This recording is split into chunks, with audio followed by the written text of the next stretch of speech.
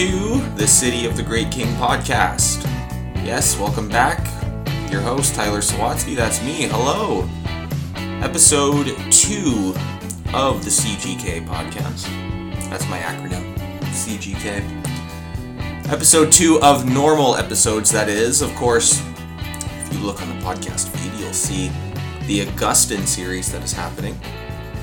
Again, I invite you to let me know how that's going for you, if you're enjoying it. But that is a Sunday school class that I'm teaching at the church. Episode 3 was just put up for that. But this is entirely different. This is hopefully a weekly episode. I recently found some time in an evening to be able to devote to this. And like I said, still figuring this whole thing out, I realize how much of the things that we do as we get older. See, when you're young, you look at adults and you're like, wow, they have so many things figured out. Look at that. They just know how to do everything. I can't wait till I'm in my 20s and I know how to do everything. Oh, what a joke. Yeah, we all just learn as we go. We just figure things out. We realize that our parents didn't know everything. Yeah, that's the day of realization when that happens. Welcome, though, to episode 2 of the City of the Great King podcast. Glad that you're here. If you are benefiting at all from this, I invite you to share it with others. I know it's still early. Lots of episodes to go, but it would help. Share it wide. I encourage you to. I had some other things lined up and ready to go, things that I was going to talk about, but I saw some news on Twitter today and had to address a different subject. That is the one that you see in the headline, or in the title, that is. It's an important question that stems from a very important topic. And the question is, what has happened to young men? What has happened to young men, especially here in the West? I recently came across a comment that I saw online, and it was talking about some growth, like maturing growth type thing. And the comment was, 30 is the new 18. Yeah, 30 is the new 18. I think of some past generations and the things that an 18-year-old boy could do. 18-year-old man, really. You know the average age of the common soldier during World War II? It was 20 years old for a private, and 22 years old for anyone who was not a private. The vast majority of soldiers who fought during that Great War were between the ages of 18 and 22. Now, what does that say about the fortitude of the 18 and 19-year-old man who goes overseas, picks up a gun, and is being shot at, being bombed, going to another country without their family? Can you see many 18, 19-year-olds doing that today? So, if men were mostly grown by the time they were 18, 19, today, 30 is the new 18. Seems like when you hit 30 years old, a lot of men are done being boys. They've been boys long enough, and they're ready to take some responsibility to grow up a little bit. 30 is the new 18. It made me sad seeing that comment, but it also didn't strike me as altogether untrue. There was some other news, the news that I was talking about on Twitter, though, and this is heart-wrenching. It's all over, but just today, 14 kids shot dead, 14 as of now, shot dead at a Texas school today. Others were shot and wounded, but 14 dead by an 18-year-old boy in Texas. These kids were in grades 2, 3, and 4. He also shot a teacher and killed the teacher. He's 18 years old, the shooter. The school that he graduated from, this is the same day, so we don't have too much information, but he goes to the school that he graduated from, angry young man, and he shoots up a bunch of kids. I'm a father. I have a 5-year-old and a 3-year-old. This grinds your gears. This gets you boiling. That an 18-year-old punk goes in there and takes the lives of 14 sets of parents to these young kids. They're little boys and girls. It's disgusting. It's heartbreaking. It's heart-wrenching. And this is only a week and a half after the supermarket shooting in Buffalo. Again, an 18-year-old male drives some 200 miles to a Buffalo supermarket and shoots up a bunch of people, kills 10 of them. Obviously, there was a bunch of media attention given to the Buffalo shooting. There's already a bunch given to the Texas shooting. You won't hear much about this, but in the city of Chicago, on Mother's Day weekend alone, which was just a couple weeks ago, over 30 people were shot. I bet you didn't hear about that. This past weekend, another 28 or so were shot in Chicago. There have been at least 223 murders in the city of Chicago since 2022 started. Hundreds more wounded and didn't die. The vast majority of the victims are male. The vast majority of the perpetrators are male. Now, why won't you hear much about that? There's various reasons, but for one of them, there's no politically advantageous reason to talk about the murders in Chicago. You can't gain anything on the issue of race by talking about that one. But I want to focus on the fact that it's men. In 2019, there was a shooting at a festival in California. Another young man, he shot and killed 3, shot and wounded another 12. He was asked by somebody, "Why did you do this?" And he said, this is amazing, he said, "Because I'm very angry." Because I'm very angry. That's why he did it. So you think about these other 18-year-old guys, both today in Texas and in Buffalo. How many of them are angry? How many are dispossessed, don't know what they're doing, aren't being taught what it means to be a man? And this is their way out. In the West, men are 3 to 4 times more likely to die by suicide than women. Even though women, by and large, admit to more suicidal thoughts and suicidal tendencies, it is the men who 3 to 4 times more likely die by suicide. One of the points I guess I'm making is that young men are dispossessed. Have you noticed it? Where are the men? Where are the mature, responsible, behaved, disciplined men? Where are they? So many are angry. They're displaced. They're unstable, untrained, undisciplined. They don't belong anywhere. They're off in the corners of society. Young men aren't getting married. I think the average age to get married now in the West is past 30. But men aren't getting married anymore. They're not committing to a woman for life. They aren't passionately starting new businesses that uplift themselves. I feel like when I was younger, and I'm still a young man myself, but even when I was younger, I heard so much more of these innovator young men starting all these businesses, coming up with new ideas, displacing the traditions within business and culture with new, fresh stuff. And it's the young men who were doing it.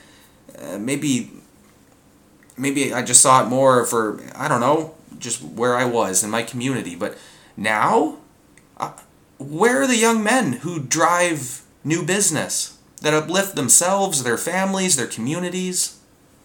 Young men used to be the drivers of innovation.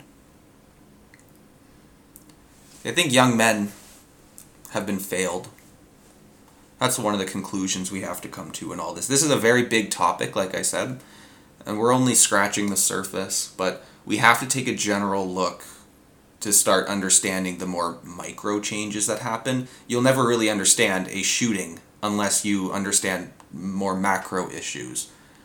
And the one thing we got to see is that young men have been failed. They have been.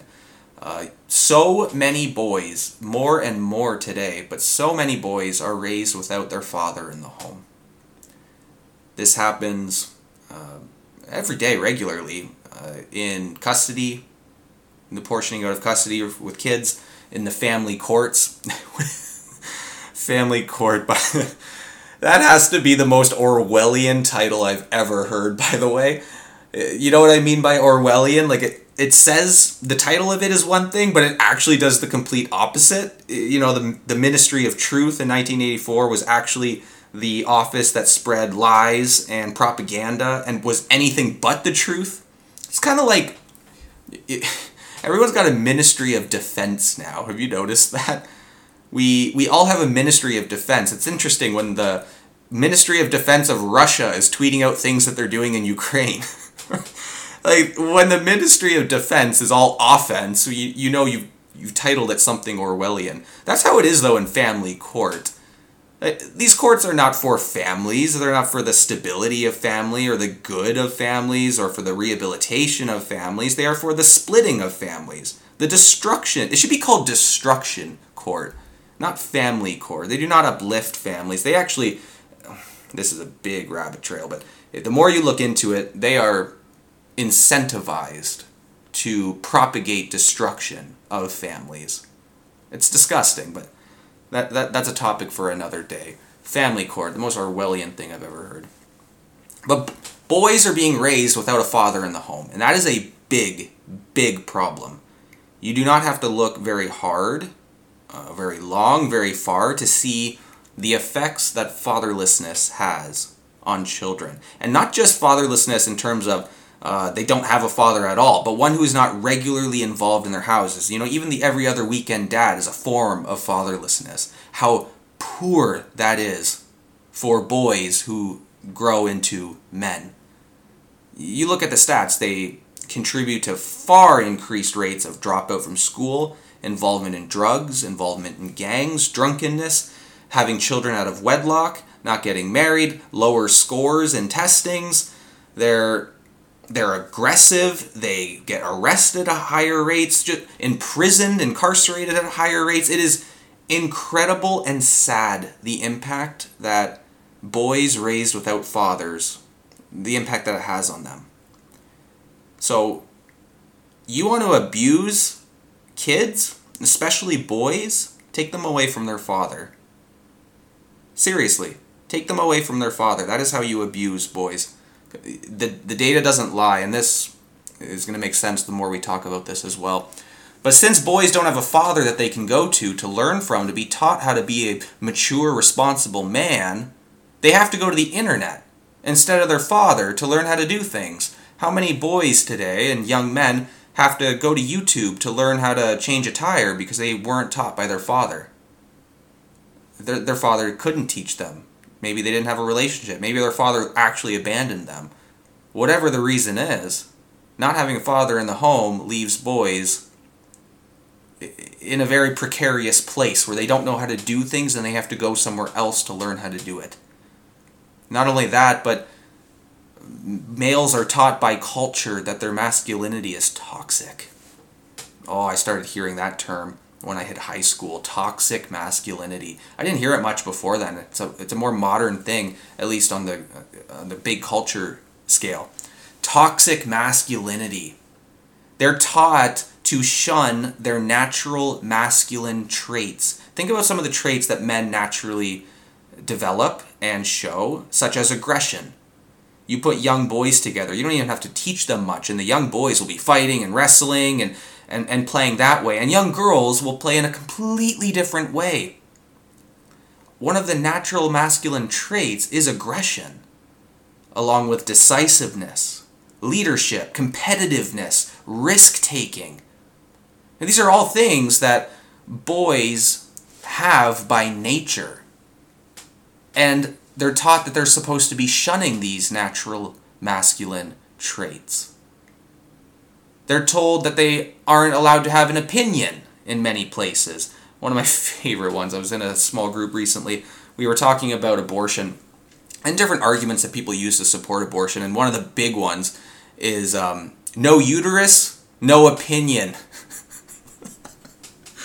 It's one of the most logically stupid arguments I've ever heard. But you tell men that they aren't allowed to have an opinion on something, which, by the way, is an act that kills boys. Right? Okay? The aborting of boys. So what is it if you have a boy in the womb? Are you not allowed to then? Of course, you would still have that abortion. You'd still kill the baby if you were inclined that way. It's logically absurd. But men are told that they aren't allowed to have an opinion on certain things. It's not a corner of the market they're allowed to be in. And the only man who is tolerated then seems to be an effeminate one. And this might be one of the most disappointing things that we see, one of the most disappointing results in our culture, is the mass spread of effeminate men. Because you really are getting two main options here. You're getting the man who doesn't know what he's doing, but is going in these natural masculine traits, but he's not taught how to use them, not taught how to use them properly or raised how to be a good man, and he goes into these crazy directions like these 18-year-olds who shoot up schools, who fall into these super black-pilled communities where every woman is a demon and you got to pick up a gun and make things right in the world. So you can push men in that direction, into this radical direction, but then you push them in the other direction too, which is this effeminate one. And that is gross. These men who don't know how to take a stand, who don't take responsibility, who don't show any leadership anymore, who aren't decisive, can't make a decision, they're not competitive in anything anymore, they don't take any risks. They bow to the opinions of feminists everywhere. Women take the lead everywhere instead of them. You know, these effeminate men. It's a real problem in our society. But these boys are being raised without their fathers. They're being raised by feminists. Feminism is being shoved down their throats in school. I was in high school, I am not in the past few years, but not too long ago I was in high school and I was getting feminism shoved down my throat too. If they dare to voice disagreement, they're shunned. We're in a situation where it's conform or be cut off. You either are a man who starts white knighting and embracing this cause of feminism. Oh, look at me and be impressed with me. Ladies, notice me. I'm a feminist guy. It's gross. It's conform or be cut off. What does that do to a young man if those are his options? Either stop being a man and conform and be this effeminate, worthless thing, or be cut off, be shunned, be told that you're toxic, everything that you do is toxic, you're valueless. What does that do to a young man? So they turn to these movements like MGTOW, men who go their own way. They'll turn to Jordan Peterson. They'll go to other places to fill in the gap. Because what you won't do is stop men from growing in masculine traits. You can't stop that. You can call it toxic masculinity all you want, but you can't stop it. Men will always have the traits that God has given them. And they will either be properly raised to have those traits shaped in them in a good way, or it'll be nurtured in a very bad way. These boys and men today are separated from everything that grounds them. The things that used to teach them, to discipline them, to hone them in, to rein in where their masculine traits are being taken too far or gone into a direction that is unhelpful or dangerous. There used to be ways in which these things were grounded. Men would be grounded. Boys would be grounded. But today, the boys aren't being taught what it means to be a man, let alone a good man. Where did he used to get it? Well, number one, as I've already alluded to, he used to get it in the family. Boys would be taught how to be men by their father. A father who was in the home, who was involved in their life, who could be involved, and not just by absent fathers who are choosing to stay away, but courts that are keeping them away. And these feminists who continue to disallow fathers to be involved in their children's lives. It used to be from their family that a boy was taught how to be a man, how to be a good man.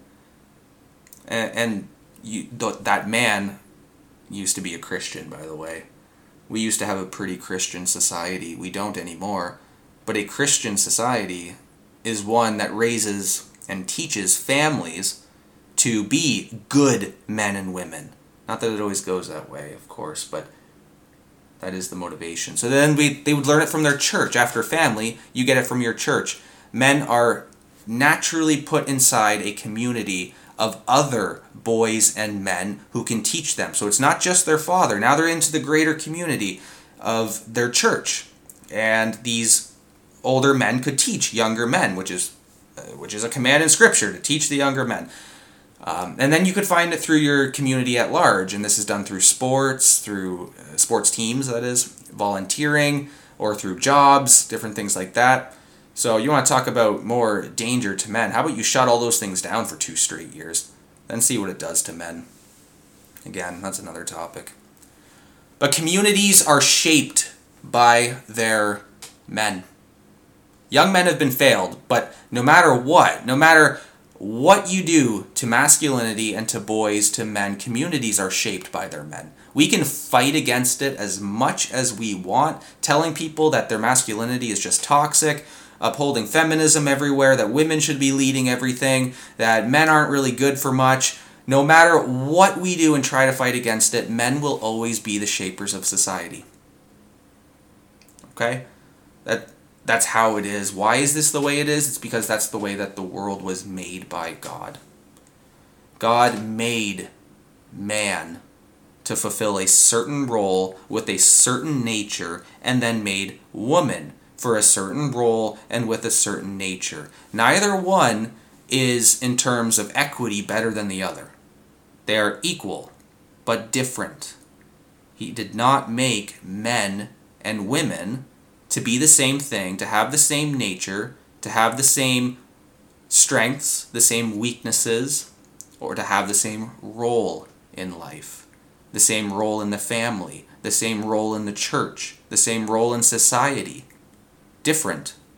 Equal, but different. It's the way God made it. But anything can be corrupted. We live in a world of sin. Anything can be corrupted, and masculinity is something that has seen a dramatic corruption, especially in the West, in the past few decades. But masculinity in itself, the way God made it, is a good thing. Men, it is a good thing that you have the traits of masculinity that God put there. So, the encouragement that I want to give from a kingdom perspective, this podcast is about kingdom building. The kingdom of God is the perfect place for men. For manly men. Not effeminate men. That's not the church is not going to be a place for an effeminate man in the sense that we're not going to tolerate it and celebrate it. Actually, effeminate men is a sin in Scripture. It is condemned in Scripture to be an effeminate man. But it is a good thing to be a masculine man who knows the difference between men and women and take the role of a man seriously and walks in it. The Bible explains how man is made, as I said before, and the role that he is given. The man is made first, Eve is made second. They are given a task to take dominion over the earth, to subdue the earth. The man was to take leadership of his wife. He leads his wife. He is to take responsibility for his wife and the direction of his family. He is to provide the protection for the family. You hear a noise at night over in the basement, and all the weird noises come at night. Sorry, man, it's you who goes. You don't send your wife to go. You go and you check on the noise. You are tasked to bring in the provision for the family. You go, you work, you provide for your family, that your wife and kids are taken care of. You provide the security. You're the one who gives the sacrifice. When somebody needs to lay down their life for the good of the family, it's you. You are given a nature of bravery, of being firm and resolute. Not wishy-washy, not flipping all the time, but firm and trying to understand where you come from. You firmly believe it. Men are created more simplistic and logical. That is, that they can be more on one task and severely focused on one task, whereas women can be more, can focus on multiple things at one time and can do many things at once. For a man, it's a little harder to be to do that. They're more singularly focused, but they do it in a very severely focused way and in a logical way. Men are created aggressive and to be fearless.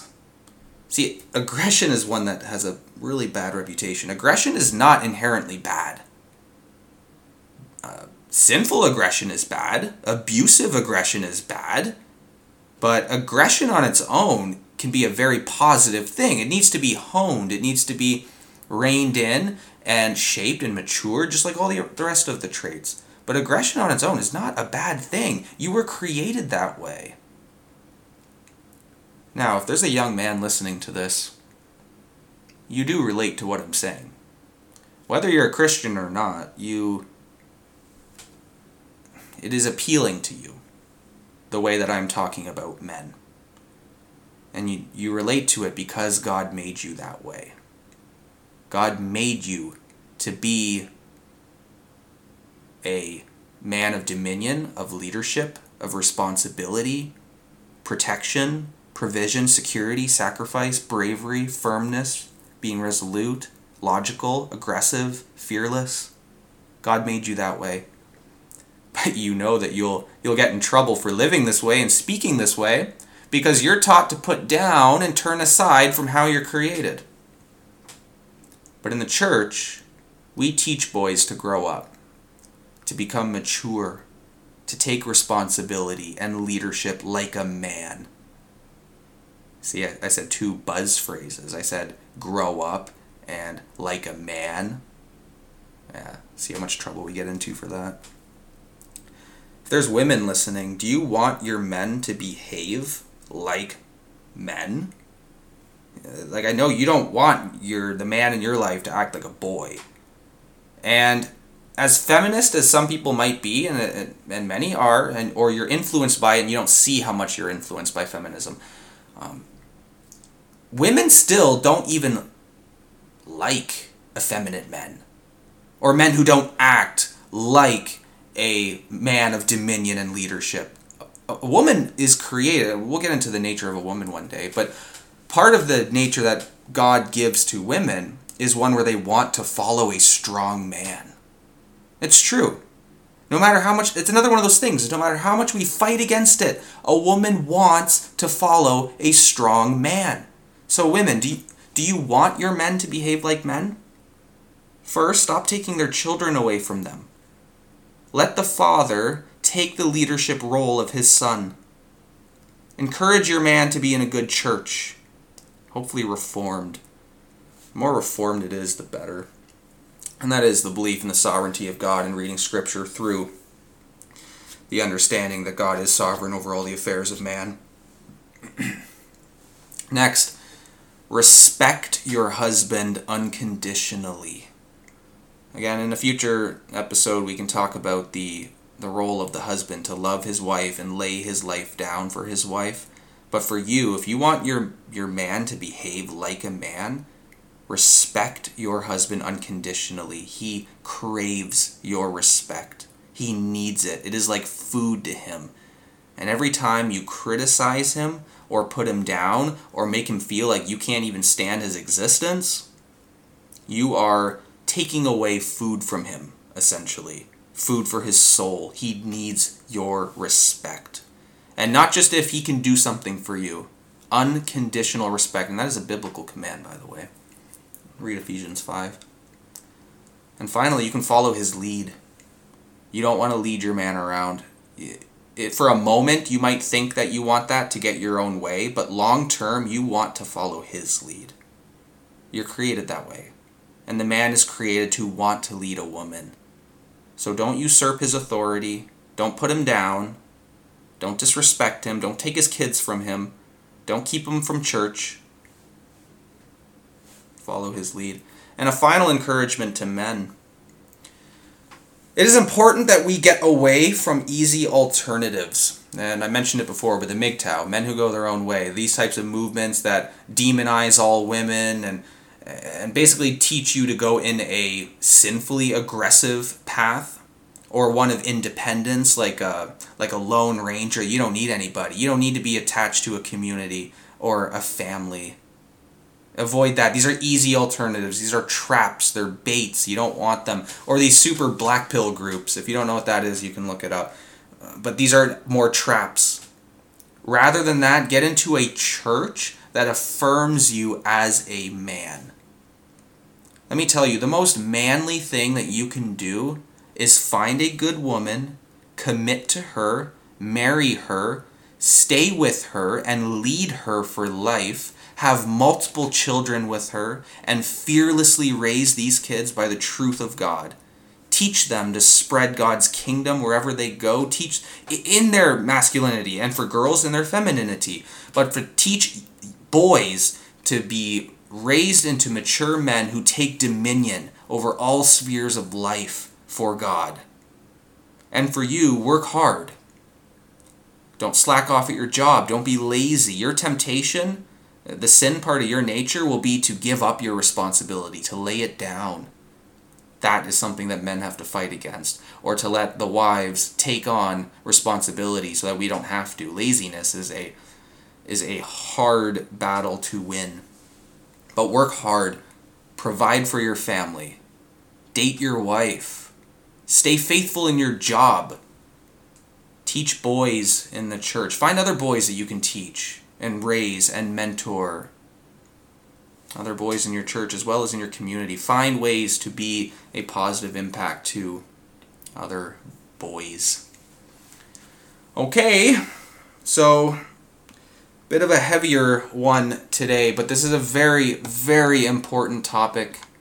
Like I said, this is just one question related to the overall topic. It is a battle out there, one of authority, of lordship in our society, and the question will always come down to who has authority, and by what standard do they have it?